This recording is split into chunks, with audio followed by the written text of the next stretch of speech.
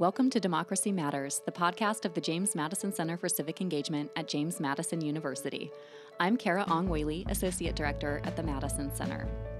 2019 and 2020 mark the 100th anniversary since the passage and ratification of the 19th Amendment to the Constitution, which articulated that the right of citizens of the United States to vote shall not be denied or abridged by the United States or by any state on account of sex. The 19th Amendment was the result of centuries of activism and contributions from many social movements to ensure through the highest law of the land a right through which all other rights could be secured. But as suffragist leader Frances Harper observed in 1893, I do not think the mere extension of the ballot a panacea for all the ills of our national life. What we need today is not simply more voters, but better voters. Indeed, despite the passage of the 19th Amendment, women of color did not gain their right to vote until 1965. And some suffragist participation also went hand in hand with problematic racism.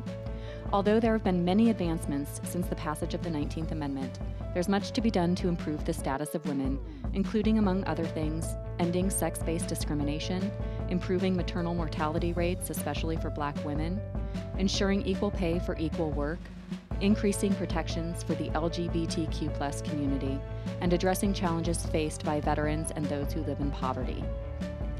Kirsten Kim, a senior computer science major at James Madison University, spent her summer as a democracy fellow at the James Madison Center for Civic Engagement, researching the history of women's rights in what we now know as the United States. And she also did a lot of research around the 19th Amendment.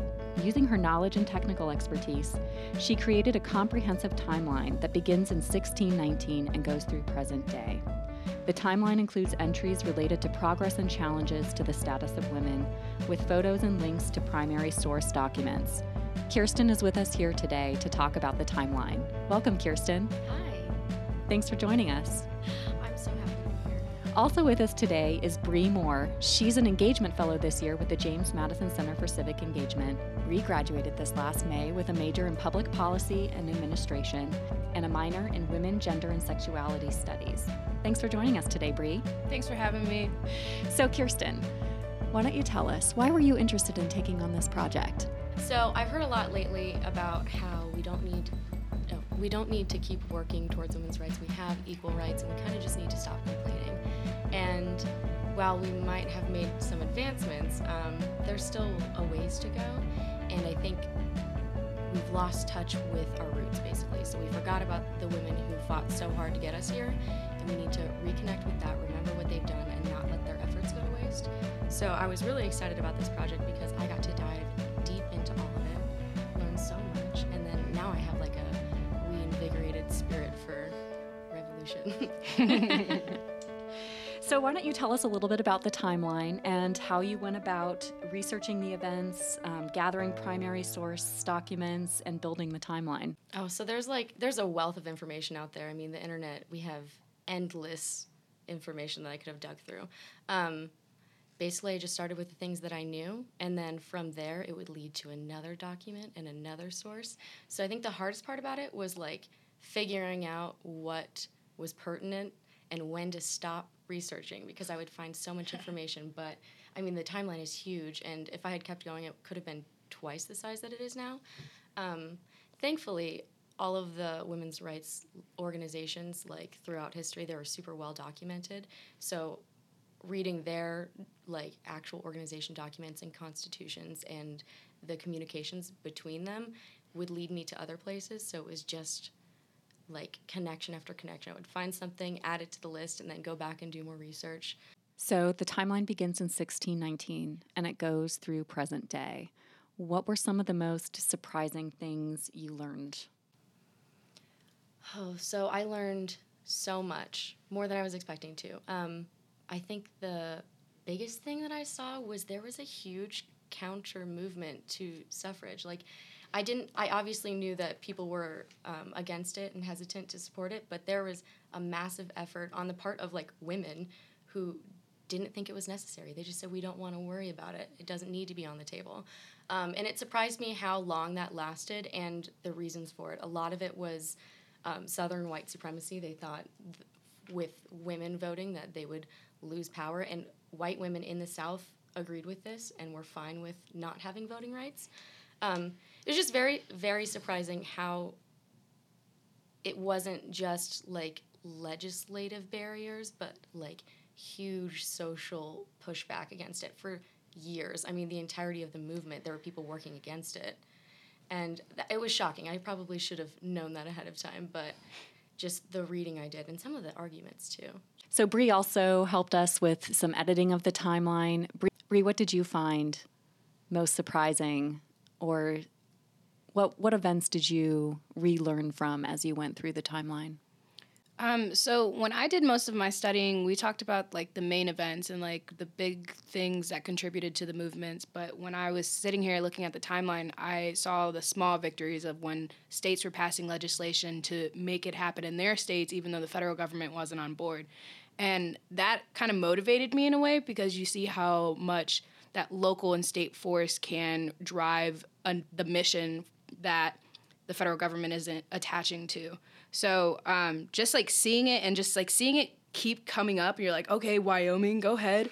And so like that really made me happy, because although there were people fighting in DC and people fighting in the South just to gain those rights, there were states already doing and contributing to the movement.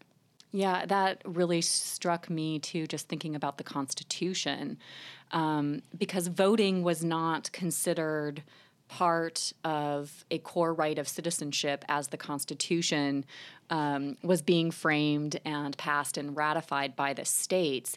And, you know, from looking at this timeline, it seemed that there was actually women voting in some states, but then after the Constitution, you actually see a rollback of voting rights among some of the states, and that's highlighted in the timeline. And that really struck me, that you had previously had some progress around women's suffrage that are then rolled back. And so kind of what, Kirsten, what you referred to earlier, that you see progress and then you see a lot of pushback. Mm-hmm.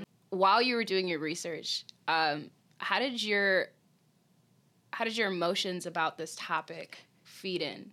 Like, were you like, oh man, I'm mad? Or were you like, man, this is like really, really sad? Or what did you feel when you were going through it? All of the above.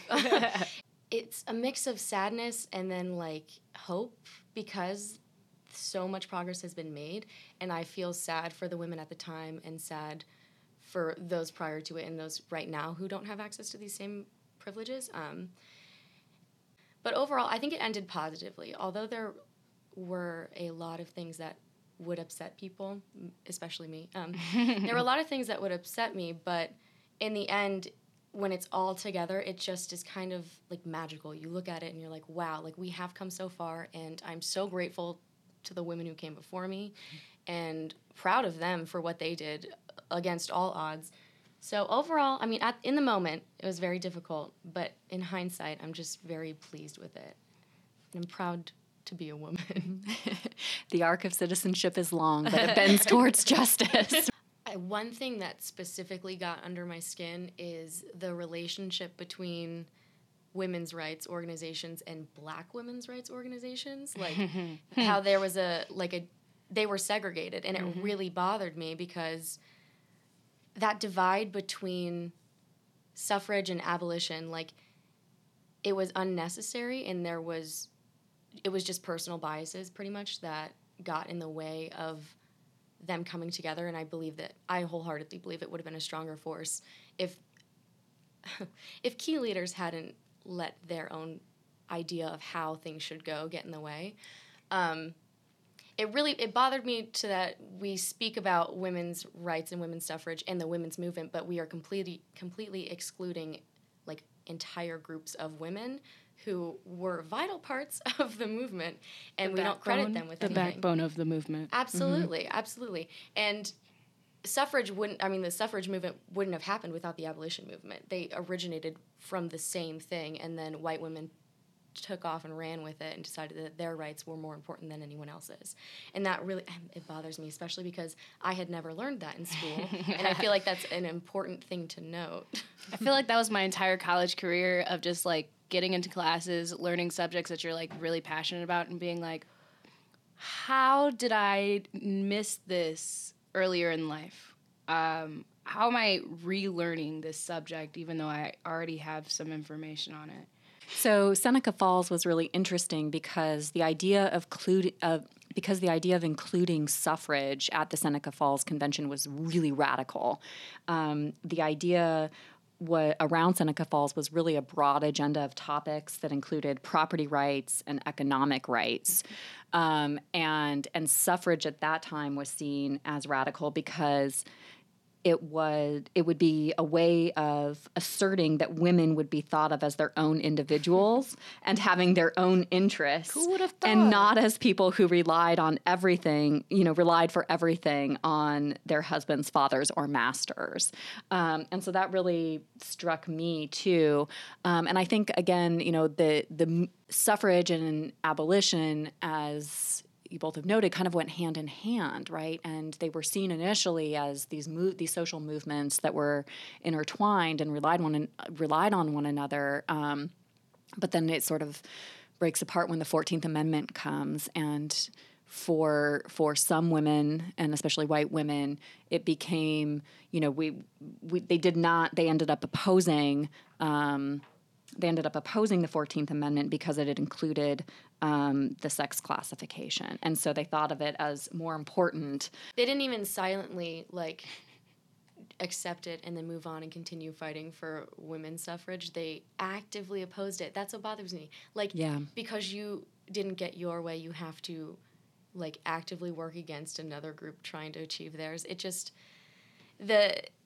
It is so complex, the intertwining of racism and sexism and classism and all of these movements, yes, that it's really hard to differentiate between them. And it also is disheartening and saddening to see that they kind of let them destroy themselves. I honestly think that it delayed women's suffrage for years, parting ways with abolition and, just black people in general. They should have taken a more definitive stand, worked with the triply, doubly oppressed groups. And then I think that with that combined effort, we know that the most oppressed are key in every single social change in every movement. And instead of taking their side, they decided to side with their oppressors as well. It just gets we do say that unification is the only way for us to reach a goal, yet we bring in people with so many different views and so many different thoughts on subjects that we don't even give ourselves the chance to unify. And because of that, we have remained in, I don't want to say dark ages, but dark ages, to the extent that we could have been farther than we are, but because we have let the things that divide us come between us, we don't allow ourselves to truly grow. Collective action is really the only way that these things work, and then people just missed that for years and years and years, and to currently, right now. From your research, did you find any moments that seemed to be sort of key inflection points, either for progress or for rolling back progress? We've talked a little bit about Seneca Falls, about the 14th Amendment. Were there other periods? I think the turning point in the suffrage movement was when the labor movement and the women's rights movement came hand in hand. When Harriet Stanton Blatch founded the WPU, she bridged the gap between wealthy white women and working class white women. They kind of became unstoppable. From then it was inevitable because they had the numbers and they had new tactics. They introduced a lot more radical efforts, and those proved to be the most successful. I believe, and I think it's proven through history, that radical change is the only thing that actually does change things. You can't ask nicely. You have to demand it and press it until they can't ignore you anymore. I think the combination of the labor movement and the women's rights movement had the effect that I think the suffrage movement and the abolition movement together would have had.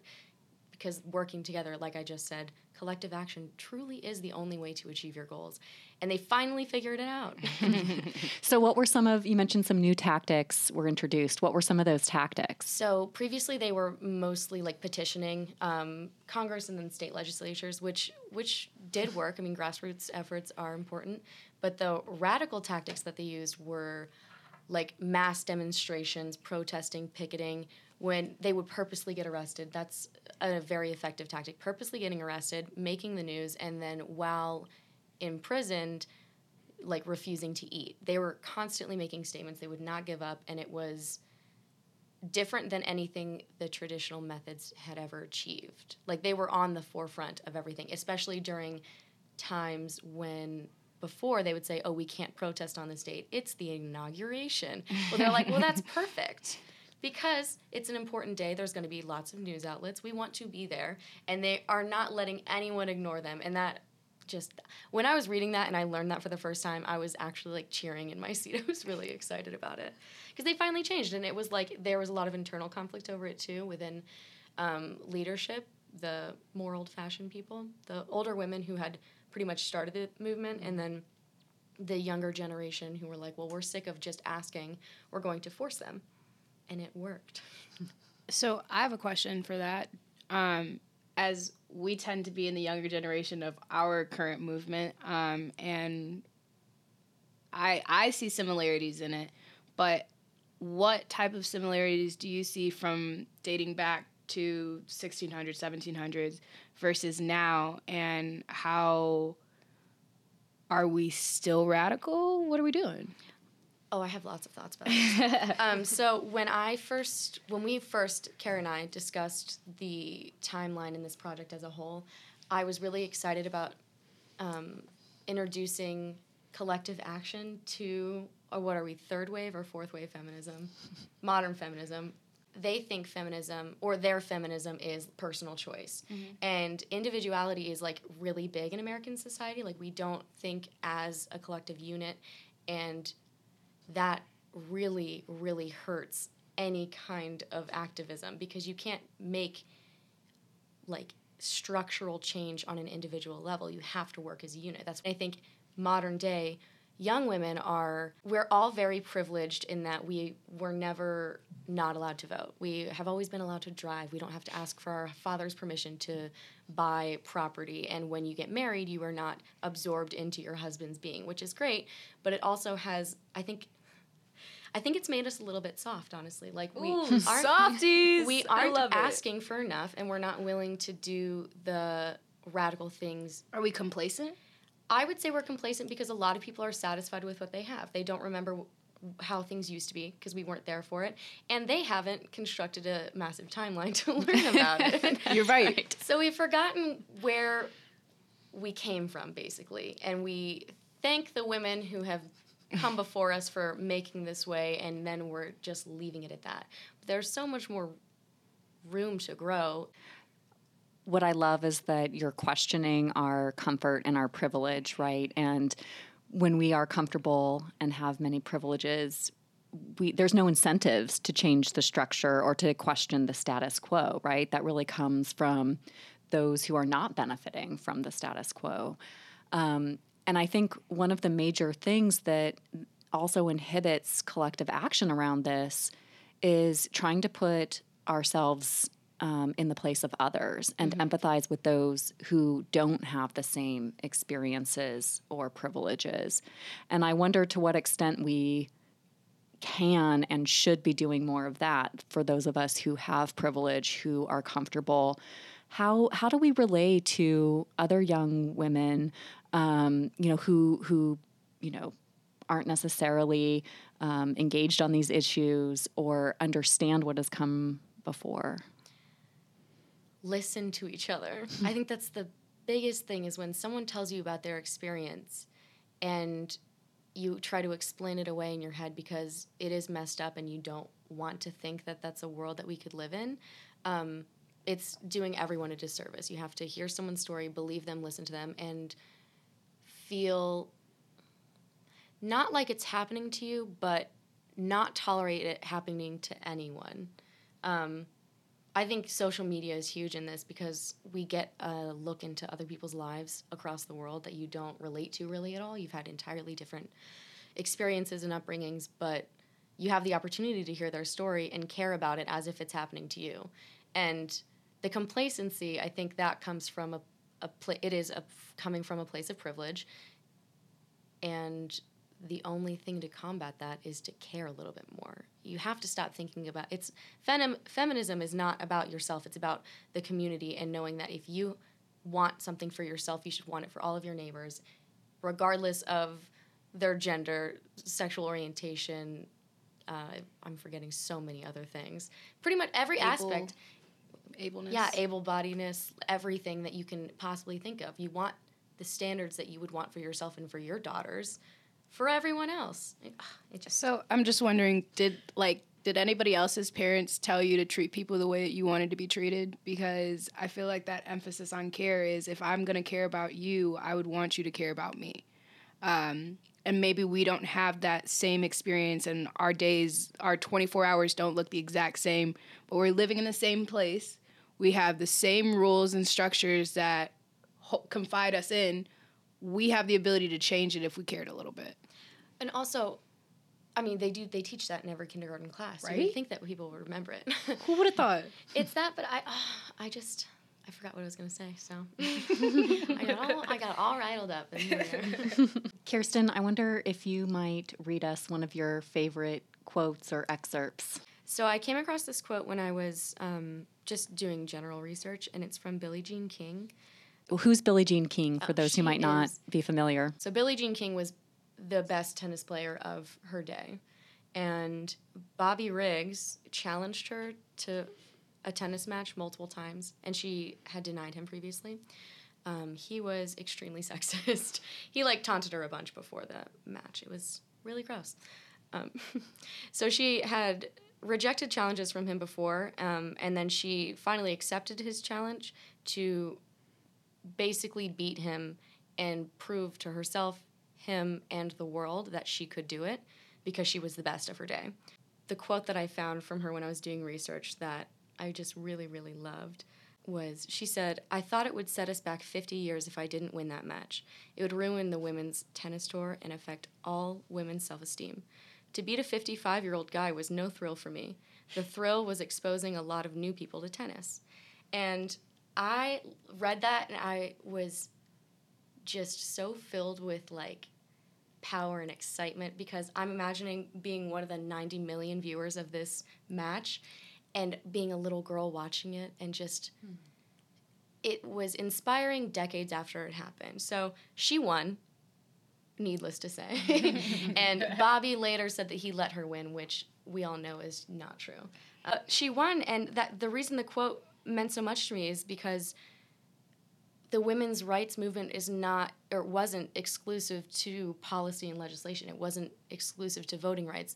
You couldn't have equality without Title IX and without divorce laws and without everything else that comes with being a woman or a citizen of America. It is all intertwined in the fact that she had so much pressure riding on her to prove herself on behalf of all women. I feel like it's a little bit relatable for anyone if you've ever gone into a workplace. I mean, I'm a computer science major. I am surrounded by men all the time. I'm literally the only woman in my class for the 4th time in my college career. And it's intimidating just to exist in these spaces. And for her to go in there and show him up completely on international television, actually, just, it means a lot to me now. And I just think that it's representative of all aspects of the women's rights movement, because she wasn't fighting for suffrage. She was just fighting to earn respect that she should have been due in the first place. And now we have Serena Williams. Yes! Who could beat any man. Bree, what was your favorite quote or excerpt from the timeline? Or one of them? Well, there's so many to choose from. So I actually picked a quote from Audre Lorde, who is one of my favorite womanist, activist, poets. Wow. Wearer of many hats. Wow. Love me some Audre Lorde. But one of her most famous lines is, "Those of us who stand outside the circle of this society's definition of acceptable women, those of us who have been forged in the crucibles of difference, those of us who are poor, who are lesbian, who are black, who are older, know that survival is not an academic skill. It is learning how to take our differences and make them strengths. For the master's tools will never dismantle the master's house. They may allow us temporarily to beat him at his own game, but they will never enable us to bring about genuine change. And this fact is only threatening to those women who still define the master's house as their only source of support. Wow. Yes. Wow. Edit in some applause right there. I don't know if my podcast editing skills are that good yet, but I'll try. All right, can I choose one? Absolutely. Yeah. Okay. So I'm going to just read a quick quote from Sojourner Truth's Ain't I a Woman speech. She delivered this speech at the 1851 Women's Rights Convention in Akron, Ohio. And so Sojourner Truth, for those who don't know, was an abolitionist and a suffragette. So she says in the Ain't I a Woman speech, "That man over there says that women need to be helped into carriages and lifted over ditches and to have the best place everywhere. Nobody ever helps me into carriages or over mud puddles or gives me any best place. Ain't I a woman? Look at me. Look at my arm. I have plowed and planted and gathered into barns, and no man could head me. And ain't I a woman? I could work as much and eat as much as a man when I could get it, and bear the lash as well. And ain't I a woman?